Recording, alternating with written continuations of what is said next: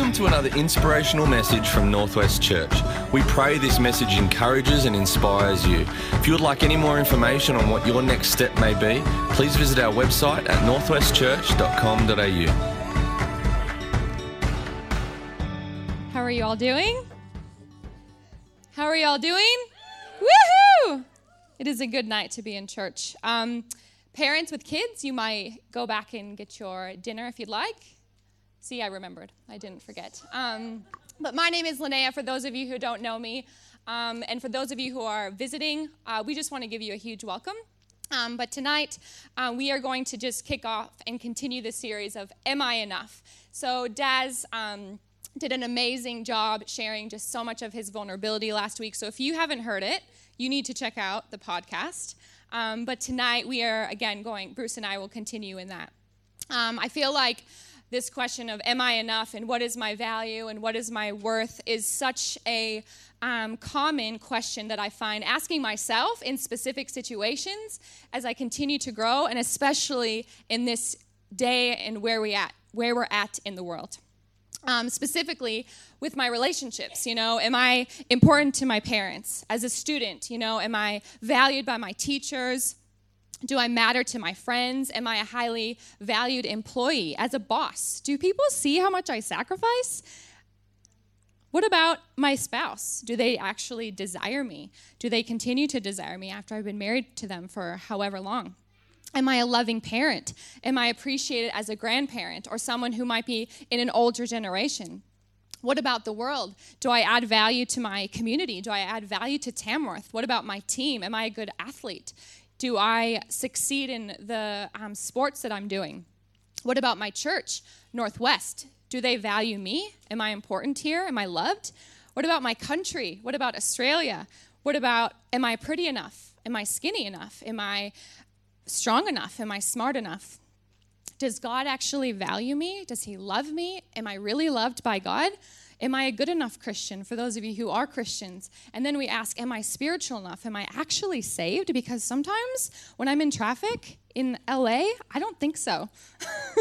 But I think sometimes more than not, I answer this question and I say, no, I'm not enough. Because if I was, then maybe my world wouldn't be falling apart. Maybe I would feel like, I was more important to my friends or to my husband. Maybe I would feel more desired, and maybe you're like me, and maybe you're not.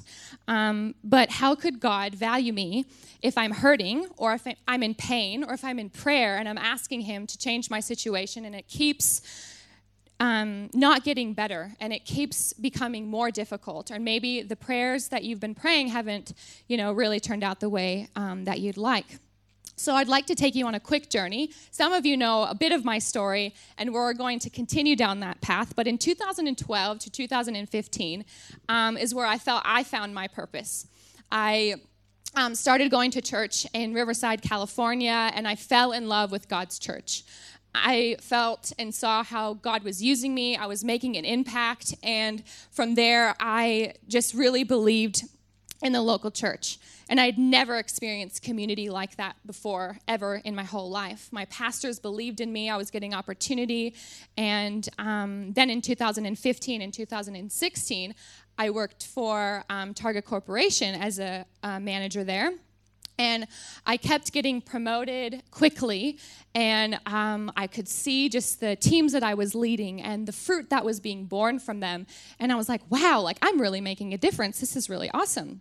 I'd go to our talent days, which is like this section over here, in a very judgmental situation that you'd show up to, and they would literally watch you from beginning to end, outfit, and critique you the whole entire time with how you interacted. And my boss, she'd ring me. She's like, Linnea, they think that you are like the standout out of everyone. I'm like, really? That's cool. I didn't really try, but no, just kidding. But it was just really, really great to see, how I was standing out amongst my peers, and I had never really seen those things in myself, but others were seeing those things in me. And I thought, wow, God is seeing me. And in 2016 and 2017, my journey with the Lord just continued to strengthen, and I felt as God was asking me, to just step out in faith more, and now I'm here in Australia and married Mikey, as you might know, and in that process from 2017 to 2018, this has been like the toughest time of my life. I completely lost my identity because of what I did back in America and what I came into, and expected those specific things that I did to be copy and pasted, and it didn't work that way. I was no longer a leader in my church. I wasn't the day-to-day auntie to my Zion and Zara, and I felt like I wasn't as desirable to Mikey because I'm like, dang, he sees me on FaceTime, and now that I'm actually in person, he's probably sick of me. He doesn't love me as much. But I wasn't feeling like my experience from my past job and everything that I had learned, I didn't know how was I going to, see what God had done in me and place it here. I don't see how it works. It's very culturally different. Australians are like, yeah, should be right, mate. And we're like intense and passionate. And I'm like, how am I going to fit in this culture? I was Mikey's wife. Oh, you're Mikey's wife. I wasn't, oh, you're Linnea, hey. But again, those were things within me, not anyone else. And I felt if God called me here, I wouldn't feel this way. And that was what I believed. God wouldn't lead me down a path of such insecurities, jealousy of my husband, thinking his life just got upgraded. He's always wanted to be in ministry, and here he is full time. And here's this American chick moving across the world. For him, his world just got better. And I felt like God was like, yep, I'm going to ask this of you. And yep, I'm going to ask this of you. And you're going to keep sacrificing. And this is what you're going to learn, because now you're actually a wife and you weren't before. But I seriously was like, God, you love him more than me. This isn't fair. Or I am way more messed up than I thought, because, God, you seem to be only asking me to sacrifice, or so I think, more than him. And this isn't okay, and you're exposing so many of my weaknesses. And I felt so ashamed that I could feel this way. And I was just like, Australia and my husband and my church and my job, they're not meeting my expectations. And nothing was enough, and I wasn't enough, and I'm not strong enough to do this. And I literally, so my best friend Pauline, you guys, she is Arab, but makes lasagna. And whenever we had guests that would come for other churches or anything like that, she'd make lasagna. So I'm in Kohl's or Woolworths, one of the two, and I'm trying to find and make lasagna because I missed home and I just really wanted to feel connected. And we were going to Mikey's parents' house. And I'm like, yeah, I'm going to be like an awesome wife, and I'm going to make lasagna. And I literally start sobbing in the lasagna aisle. Beck would understand. Amy, you'd get it. It's only pre-cooked noodles, you guys. I'm like, what do you mean? Pauline says that you can't make great lasagna with like pre-cooked noodles. You have to have the kind that you're going to make. And Mikey's like, what is wrong with you? And I am just like, I just can't make lasagna. I hate this place. What do I do? Obviously, when you're transitioning, it's normal. But yeah, it's crazy. I thought what would be the most exciting time, treasured times of my life turned out to be just one of the most revealing, because I felt completely stripped of who I was. Like I said, I realized that I was finding myself, my identity, and placing my value in my titles and what I did and my relationships. But the most painful was when I was prepping for this message about, am I enough? I felt God tap me on the shoulder, and he says, Linnea, am I enough? Am I enough for you? And if you can't say amen, you can say ouch, because I was like, ouch, God, that really hurts. But when we place our value, our identity on our ever-changing circumstances and our ever-changing world and our ever-changing relationships, we crumble. Things fall apart. And I don't think God wants that for you and for me. So when we look at Genesis verse 1, verse 26, and for the sake of time, because, oh my gosh, I literally only have 5 minutes left, we're going to jump through this really quickly. But we begin to see God's value on man. And God created man in his image. He valued us above all things on this earth outside of him. He gave us usefulness. He gave us importance. But then the devil tempted us to believe what he gave Adam and Eve wasn't enough. Does that sound familiar to any of you? Because it does to me. We are created with value and purpose. And then not long after, we were convinced, yeah, God, that's not enough. Everything but one thing. And I find myself looking at every single circumstance that isn't right. And I'm like, yeah, God, sorry, that's not enough. You're not enough for me. And the devil, who has been sinning from the beginning, which we read about in 1 John 3, verse 8, makes you and I believe that nothing is enough. And he tells us to go and find that in every single area outside of God. We are living in a world of not enough. I wake up and I'm like, yeah, I don't have enough sleep. I don't have enough money. I don't have enough time off work. I don't have enough self-control. I don't have enough motivation. I don't have enough followers on Instagram. And I don't have enough hours in a day. But let me tell you guys, we all have the same hours in a day as Beyonce.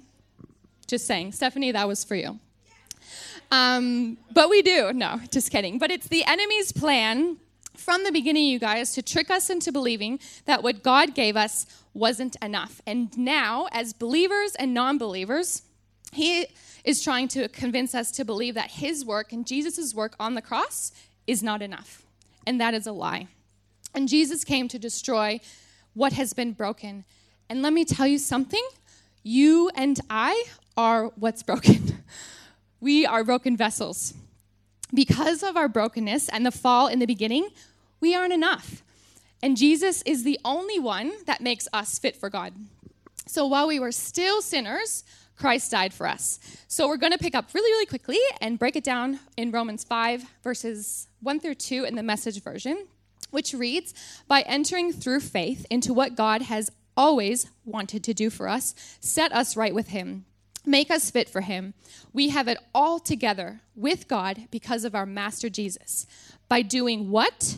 By entering through faith, not through religious acts or works, but through faith into what God has always wanted to do for us. Not sometimes, not when he feels like it, not because you measure up or you have what it takes. Always, because that's who God is. He is consistent. And because of who? Because of our Master Jesus. Not because of you, not because of your personality or your success or because you feel pretty or maybe what number you are on the scale. Maybe because you're a leader, or maybe because you're not, or maybe you're Australian, or maybe you're American, or maybe you're from Ireland. Cliff, where are you from? Cliff said he was from somewhere. He went to Ireland. Or maybe because you're divorced, or you had an eating disorder, or maybe you feel depressed, or maybe you had something bad happen to you, or maybe you did that one thing with that one person and you did it a lot of times. But you know what? It's not because of you. It's because of Jesus. You are not enough, and I am not enough. And we're never going to be enough without Jesus because he is our substitute. He is perfect, and he is never changing. And he doesn't wait for me and for you to clean our act up, because that is the gospel, and that is the good news. He says, come as you are. Come as you are. So religion will make you earn, and you will always fall short. But relationship says, hey, I know you're not enough, but we are declared not guilty by the judge, and the judge says, hey, I actually want to adopt you. I actually want to adopt you. So in Ephesians chapter 1, verses 5 through 6 in the Passion Translation says, for it was always in his perfect plan to adopt us as his delightful children through our union with Jesus, the Anointed One, so that his tremendous love that cascades over us would glorify his grace. For the same love that he has for his beloved one, Jesus, he has for us. And this unfolding plan brings him great pleasure. His plan to actually capture you brings God pleasure. That brings him pleasure. He wants to adopt us. And if you want to know a thing about adoption, is that adoption permanently transfers all rights and responsibilities along with affiliation from the biological parent or parents, which means that unlike guardianship over any young person that takes care of any young or any person in general, Adoption is intended for an actual, effective, permanent change in status and in such that also requires societal recognition, either through legal or religious sanction.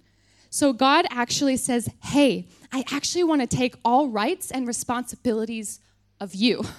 Like, quit trying to figure it all out. Quit trying to be enough. Quit striving. Quit trying to find yourself in all of these things, because I actually want to be responsible for you, and you are going to see a permanent change. So is God enough for you? Is he enough for me? Do you accept Jesus as your substitute? Is what he is doing and has done, is it enough? Where are you finding your value? Is it in what you do, like me? Or maybe is it in the bad things that you do? Because number one, God knows what God says about you. You and I are found safe, adopted, loved, and valued, not based on what you or I have done, but because of what Jesus did. And point number two, God identifies with you and your situation. So our identity is meant to be in him, and we are made in his image, because he doesn't want you to try and be anything else but in Jesus. And your situation is never, was never, is never meant to identify you. And point number three, he never changes. He's never going to change. He's never going to change his mind about you. He's never going to leave you, and he's never going to stop using you. And he is the way, and he is the truth, and he is the life. Thank you.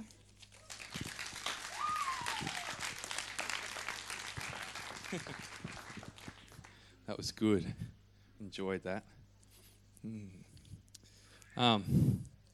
So yeah, we're seeking to sort this question out, which Linnea pretty much answered. I just want to carry on with it a bit further. Of am I enough? The question, am I enough? Or to personalise it for you, are you enough? And if you're here for the first time tonight, and this question might shock you, am I enough? Are you enough? The biblical and the theological answer to that is no, you're not. No, you're not enough at all.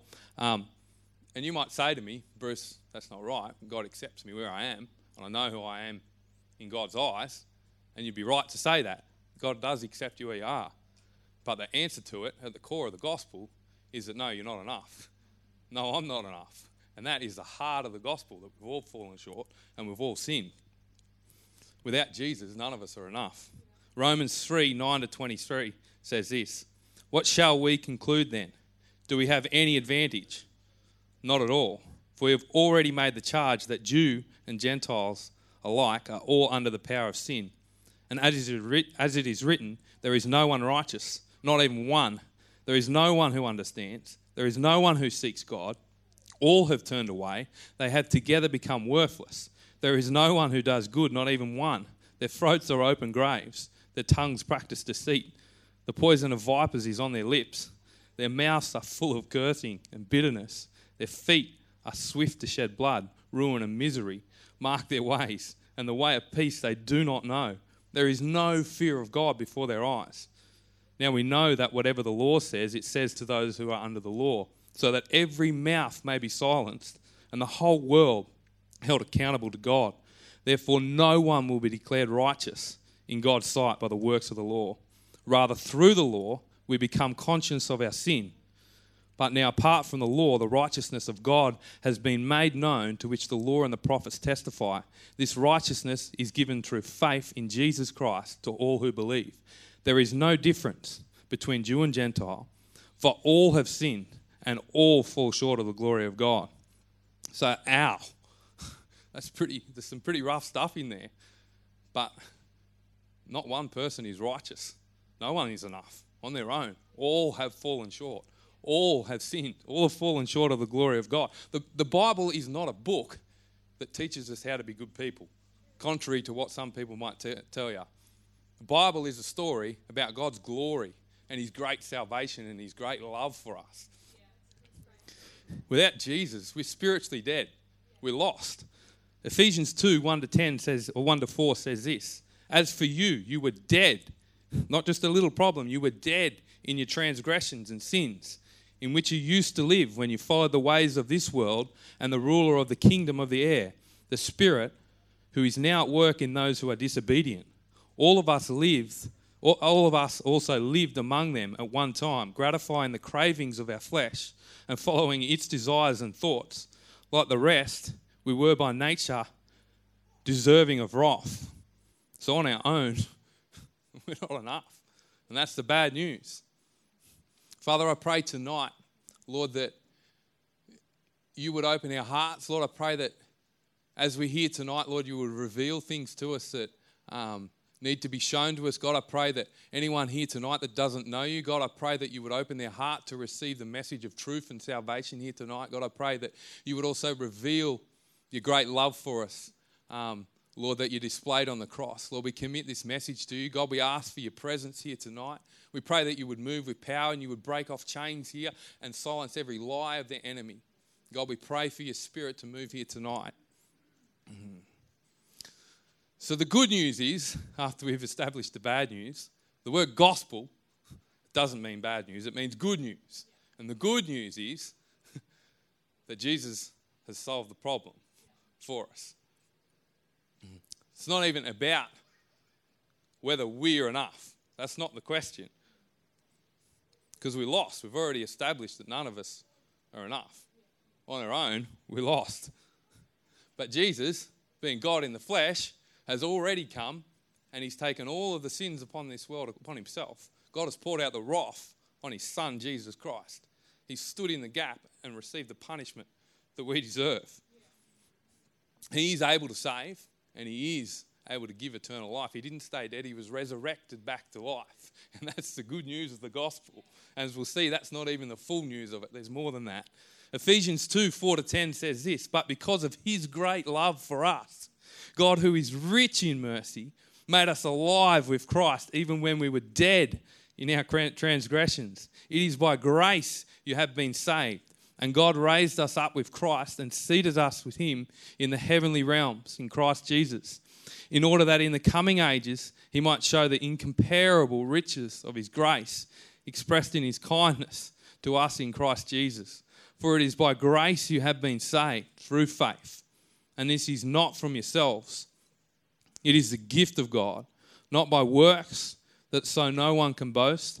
For we are God's handiwork, created in Christ Jesus to do good works, which God prepared in advance for us to do. So I want to reframe this question now to, does God accept me where I am? And the answer to that question is yes, God does accept you where you are. You can't clean yourself up before you come to God. That's like trying to have a shower cleaning yourself before you get in the shower. God accepts you where you are. So that question is yes, he does accept you where you are, but it's only because of what Jesus has done. And God goes even further than that. He calls us sons and daughters even before he's accepted us. He's actually at the cross calling us into sonship and daughtership well before we've received it. But the thing is that you do have to receive that. The gospel came through the nation of Israel, and not all the Israelites received their calling to sonship and daughtership. There's still the nation of Israel is still largely lost to the gospel because they don't believe in Jesus. Acts 2:36 says this, therefore let all Israel be assured of this, God has made this Jesus, whom you crucified, both Lord and Messiah. When the people heard this, they were cut to the heart and said to Peter and the other apostles, brothers, what shall we do? Peter replied, repent and be baptized, every one of you in the name of Jesus Christ for the forgiveness of your sins, and you will receive the gift of the Holy Spirit. The promise is for you and your children and for all who are far off, for all whom the Lord our God will call. So repentance means that you're going this way, you live in your own life, that you're separated from God by sin. Because God is holy, we cannot stand in God's presence. He is a holy and perfect and righteous and pure God. We can't stand in his presence because of our sin. And repentance means that we're going this way. We don't know Jesus. and that we understand, we come to the knowledge that, I have sinned against a holy God, and we repent of our sin, and we turn around 180 degrees and we put our faith into Jesus and what he did at the cross, and we believe that he is able to save. That's what repentance means, to make a full turnaround and put your faith and your trust into Jesus. But the thing is, a lot of people, they want to have the Saviour part, but they don't want the Lordship part. And the Lordship part, where you can't separate Saviour from Lordship. You just can't do that. This is what Mark 8:34-38 says. Then he called the crowd to him along with his disciples and said, "Whoever wants to be my disciple must deny themselves and take up their cross and follow me. For whoever wants to save their life will lose it. But whoever loses their life for me and for the gospel will save it. What good is it for someone to gain the whole world yet forfeit their soul?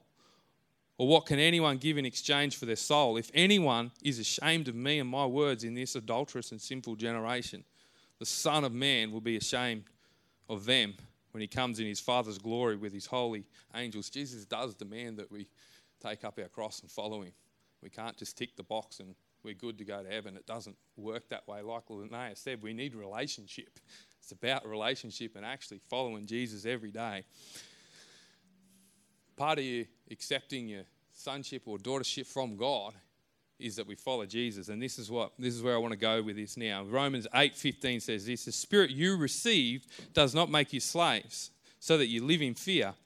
Rather, the spirit you received brought about your adoption to sonship, and by him we cry, Abba, Father." God gives us the right, the privilege to be children of God. He calls us sons and daughters of God. But the thing is, there's a response to that, and it's obedience and it's servanthood. That's the response to sonship.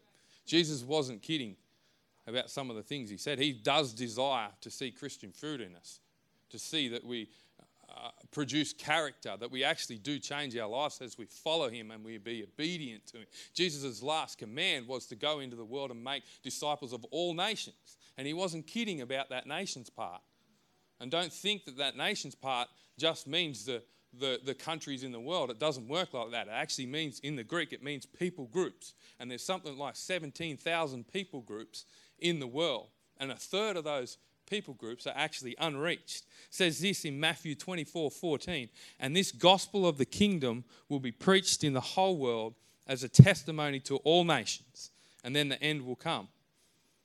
There's about a third of those people that don't know the name of Jesus, that unless someone goes to them, they will never hear the name of Jesus. They're considered unreached, and about 1,000 of that third are considered fully unengaged. And we can be part of that. We're not called just to make disciples of Tamworth. As a church, we're called to make disciples of all nations. You can be part of that, whether you send, whether you go, whether you cover people in prayer. It's important that we understand that that is what Jesus has given us to do. He's commanded us to do that. But there's a key to this, and this is massive.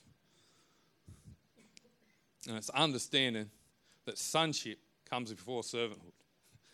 Because if you get them mixed up, you can be in a world of trouble. Sonship comes before servanthood. Servanthood is a response to sonship, to what God has already done for us. And if you get that wrong, you can be in a lot of trouble, because your worth comes from the wrong place. Because your worth and your value and your purpose and your meaning and everything should come from the Father and what Jesus has done for us. And if you get it wrong, when you start to find the purpose and the plan that God has for your life, if you don't know that you're a son already, you start trying to, like Linnea said, to earn it. God's love, to strive. And you're trying to earn something that you can only receive. And then what happens is you draw your worth from what your titles are, the things that you do for God. You're trying to earn his love. And then what that does is put you in trouble, because you're trying to look for all your value from what people say about you.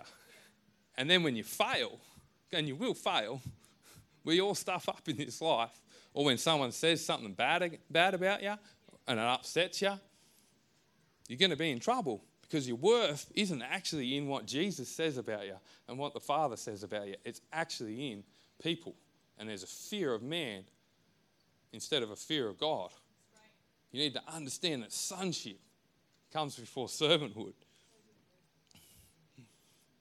I mean, you can call me what you want. You can say some bad things about me. And it is inevitable that will happen. I really hope that you don't. But the truth is we live in a fallen world. And eventually someone's going to say something that's going to upset you. And that stuff will stick to you if you don't realise that you're a son before you're a servant. People that don't even know Jesus will start to say stuff about you, and you'll be affected by it because your worth's actually not in what Jesus says about you. Listen to what it says in Revelation 12:17. Then the dragon, speaking of the devil, was enraged at the woman and went off to wage war against the rest of her offspring, those who keep God's commands and hold fast their testimony about Jesus. It's inevitable that you're going to have stuff come against you. Jesus does not promise you a perfect life. He says there will be trials and persecutions. He says blessed are the people that are persecuted. He actually says blessed are the people that are persecuted for my name. You're going to be in trouble if you don't understand that sonship comes before servanthood. Because the world, when you understand that, the world can't take from you what it hasn't given to you. Jesus and the Father are the ones that give us our worth and our purpose and our value. And if you know that that is first, the world can't take a thing from you. Can't take anything from me. Can't take anything from you because it hasn't given you anything. Everything that we've been given comes from the Father. And we need to understand that. So the question to am I enough is no, we're not. But does God accept us where we are? Yeah, He does. And He loves us like you cannot believe. He accepts us as sons and daughters. He actually goes further than that. Listen to what this says in John 15:13-17. I love this verse. Greater love has no one than this, to lay down one's life. This is Jesus speaking to His disciples. For one's friends. You are my friends if you do what I command. I no longer call you servants, because a servant does not know his master's business. Instead, I have called you friends. For everything that I have learned from my Father, I have made known to you. You did not choose me, but I chose you and appointed you so that you might go and bear fruit, fruit that will last, and so that whatever you ask in my name, the Father will give. This is my command. Love each other. God doesn't just call us sons and daughters. He calls us friends. I don't know about you, but that blows me away. The God that spoke this universe into existence wouldn't just call me a son. He'd call me his friend. That blows my mind every time that I think about that. But I tell you, if you take something away tonight from this message, you are a son, you are a daughter of the King.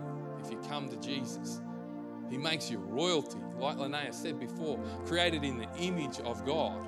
We are royalty. But the response to royalty is servanthood. It's a life lived in service to our King. But we need to understand that sonship comes before servanthood. So I want to ask you a question here tonight. I don't know where you're at, what's going on in your life, whether you know Jesus or not, whether it's your first time here tonight. But there is a God that loves you, and it is sin that separates us. God is holy, and it is sin that separates us from Him. And like I said before, that was only half the gospel that I read you. The rest of the gospel message is that Jesus didn't come once. Jesus is coming again. The Bible says that when Jesus died and He was resurrected from the grave, He appeared to over 500 people for a period of 40 days, and He ascended back to heaven. He gave the disciples a great commission to fulfill, and He sent the Holy Spirit into this world. The presence and the Spirit of Jesus is here with us right now, convicting all of us, asking you all a question. Do you want to receive what I'm offering you? The Spirit of Jesus is asking that to you tonight. It says the Holy Spirit has come into this world to convince the world of sin, righteousness, and judgment. That Jesus one day will return to this earth. There will come a time when he says enough is enough. When the gospel goes into all the world, a few other things happen, that Jesus will actually return to this earth. The Bible puts a picture of the city of Jerusalem, and it's a figure of, in Revelation 20, of heaven joining with earth. And it's a picture of the city of Jerusalem coming to fill the whole earth. And Jesus will return, and there will be a resurrection. Everyone that's ever lived will be resurrected back to life and will stand before the throne of God. People like Hitler, Stalin, Osama bin Laden, every single person that has ever lived will be resurrected from the grave and stand before the throne of God. And they will give an account for their life. And I don't know what your excuse is, but the only thing that I'll have to say on that day is, Jesus, I knew you. It's the only thing, because I'm not enough. On my own, I'm not enough. And that day is coming. Whether you confess Jesus is Lord in this life or the next, you can't escape that. There's a word that Jesus used in the New Testament in Greek for hell. It's called Gehenna. Gehenna was a place that was outside the city of Jerusalem. And before the Israelites came to take that city, it was a place where the Canaanites used to sacrifice children to their gods. So when the Israelites took that city, they're like, what are we going to do with this place? So they turned it into a garbage dump. They used to throw all the rubbish and everything on it. And that's actually the word that Jesus uses in the New Testament for hell. Because you can't preach the gospel without putting eternity in it. There is an eternity with Jesus and there's eternity apart from him. So when the new Jerusalem comes down out of heaven, what's outside of Jerusalem? It's the garbage dump. And that's what the Bible gives the picture of as hell. The restored new heavens and new earth that Jesus will restore. You will not be able to enter that city. You will be left outside. You'll be eternally separated from God. And there is a God in heaven that does not want that came to die on the cross to pay the penalty for your sins so you could spend eternity with him, so you could be restored into relationship with him. And he's offering you that gift tonight. The love of God is beyond anything that you could imagine. But there is a day that is coming. And I want to ask that question here tonight. I can't leave here tonight without asking this question. So I want to have everyone to bow their heads, close their eyes, just to give some privacy. And I just want to ask the question, if that's you tonight and you want to commit your life to Jesus, I'm just going to ask that you raise your hand into the air. I'm not going to ask you to come up the front or do anything like that. But what I will ask, if you want to make that commitment tonight, I'll ask that you put your hand in the air. And if you don't, I'll ask you to go home and consider that. If you don't have peace with God, if you don't know Jesus tonight, I'd ask that you go tonight and pray about the messages that you've heard tonight. Because there is a God in heaven that loves every single person here tonight. And sonship and daughtership comes before anything that we need to do in this world. So I want to pray for you tonight, and anyone wants to make that decision, just come and see me. I'm not going to ask you to do anything except to come and see me. Yeah, I see that hand. Just come and see me after the service so I can give you your next step from here. So I just want to pray for you tonight as we finish. And then we're just going to go into the foyer and have some community. Lord God, I thank you for tonight, Lord, for the words that you've spoken. God, I pray tonight that people would get a revelation of who they are in your eyes. God, I pray that you break every chain that hinders people, that holds people back. Lord, I pray that in Jesus' name, you would break those chains off. There is power to empty out the grave, as we sung before. So God, I pray tonight for resurrection power in people's lives, in their finances, God. I pray for healing. Anyone that needs it here tonight, God, we command healing in the name of Jesus. Lord, we pray that people would leave here changed. They would be healed. God, physically, spiritually, and emotionally. So, Father, I thank you tonight for who you are. And God, I thank you that you would call us sons and daughters. And you would go past that, you'd call us friends, God. So we thank you for that tonight, God. And we commit that to you in Jesus' name. Hey again, thanks so much for joining us on this podcast. Whether you are new and exploring faith or a follower of Jesus, there is a next step for you. There is always room to grow, more to be done, destiny to be pursued, and people to be reached. So what's your next step? To find out, head over to northwestchurch.com.au. And thanks again for listening.